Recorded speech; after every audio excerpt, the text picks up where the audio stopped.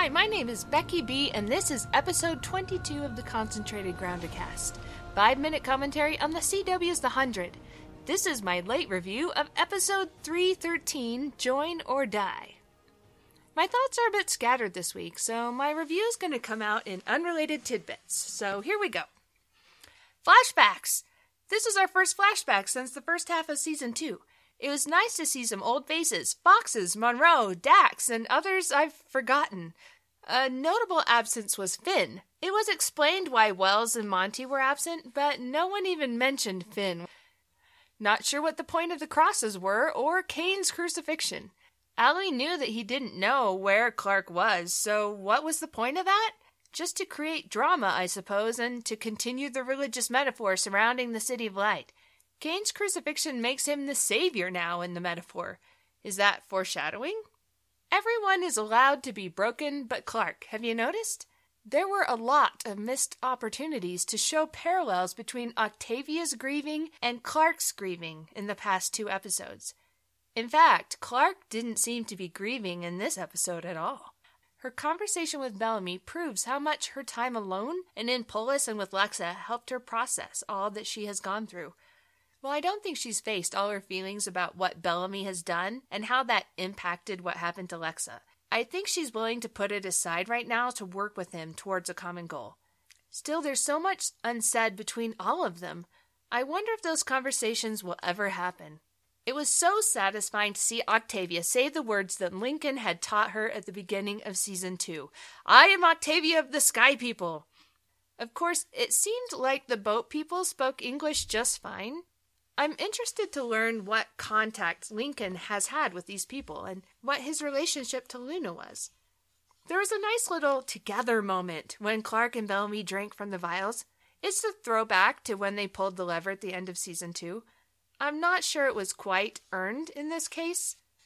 Poor Murphy, raped, used, and now beaten. I know the point of Pike beating on Murphy in the flashback was to teach the kids that they had to work together to survive. But I'm not sure the point was driven home. And the events of the first season show that they didn't learn that lesson, especially Murphy. Pike's lesson backfired. Murphy didn't learn that he had to work together. He learned that he had to do anything he had to survive. It also gave insight to Pike's character. While it's clear that he has the best of intentions, it's also clear that the methods he chooses to reach his goals are questionable and immoral. I liked Murphy's speech in the dungeon about having to work together. Murphy has it in him to be a leader. We've seen that since season 1, but he's always been too busy surviving to lead.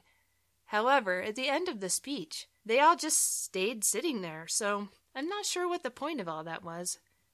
One highlight of the episode for me was the reintroduction of the Imagine Dragons Radioactive that we heard in the pilot episode. It was a nice connection, a nice visual montage, and again we've come full circle. While this episode was clearly a setup episode, getting things in place for the finale, I really liked the flashback. It was nice to see the 100 kids together again, and clean. It's so interesting to me to look at them in their innocence, and to know what is about to happen. I can't fathom sending my child to what is probably death, and be as calm as Abby was. I put my young adult daughter on a plane a few months ago to live across the globe for a year, and I about lost my mind. And finally, Luna. That girl knows how to make an entrance. Can I just say how much I loved her hair?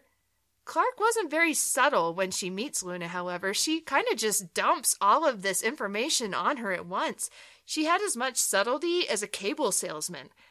I know they have to do it that way because this show is only so many minutes long, but I'd like to think that Clark had learned more about diplomacy in her time in Polis than that. 2 final random thoughts.